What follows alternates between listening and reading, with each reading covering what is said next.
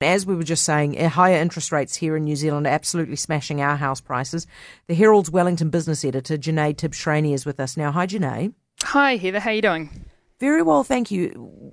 How real do you think the fear is that if they keep hiking here in New Zealand, we're going to tip into recession? I think it's a possibility, but it's always good to remember that a recession is just no growth for 2 quarters in a row. That is something quite possible. It's quite interesting actually looking around the world, as you say, to America and the Federal Reserve and how they're all sort of just starting that process of tightening monetary conditions, which our central bank has been doing for some time now. And here we've seen these house prices come down, falling for their 6th consecutive month in May, and I think other countries are really maybe a little bit behind where New Zealand is in terms of feeling the effects of tightening monetary conditions. After a period of very loose monetary policy, very low interest rates for a long time.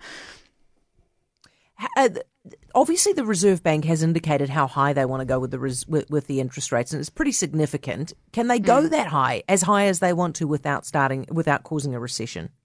Well, that is the key question, really. They think that they can get the official cash rate up to 3.9%. It's currently at 2%. A lot of commentators think it will struggle because they think that actually if house price growth slows and house prices go into negative, that affects the entire economy. The housing market really does make up such a large portion of the economy that if that falters too much, that affects everything. But I think it is quite good to keep all of this in perspective. We had emergency levels of interest rates over the past couple of years. They were super low. House prices went up so much. So currently, New Zealand's median house price is still $20,000 above where it was last year. And wait for this, $220,000 above where it was in May 2020. So prices are coming down. It's a bit of a normalisation, I think, of the situation. Something the Reserve Bank keeps pointing to as a bit of a bright star here in a very gloomy sort of setting is that we still have a lot of people employed. Our unemployment rate is still very low.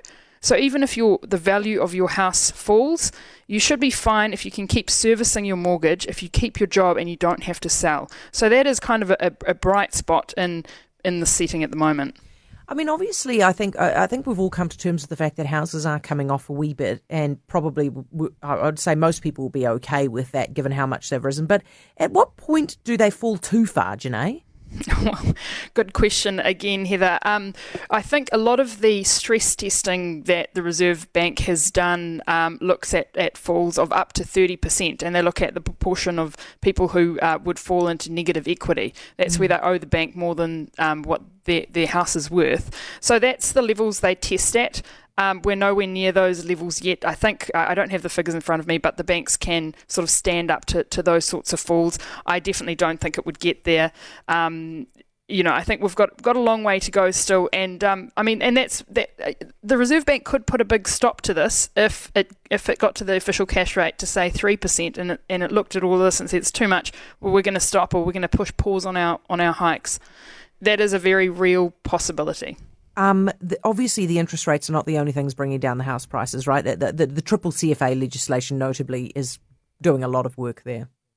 That's right. I mean, if you'd like a mortgage, the hurdles that you need to jump over now are that much higher. So the questions that the bank is going to ask you about your spending habits, they're going to look through your bank statements with a fine-tooth comb, and also they're going to be stress testing you at quite high mortgage rates, well above 7%. I think around 7.5% is where a lot of them are checking.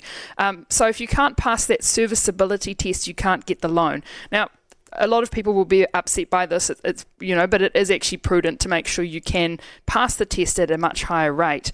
I guess another factor here that plays into all of this is the supply of housing. Currently, there's still actually a shortage of houses because while there are a lot of consents, it's still hard to get the houses built. As we know, these issues with GIB, these issues with building materials. So I guess that's where looking at immigration's the other interesting factor here. Yeah, brilliant. To see if the borders do open, then how does that affect housing demand, supply, that dynamic there? That's a very good point. Thank you so much. Really appreciate it. Jenee Tibshraeny, the Herald's Wellington Business Editor.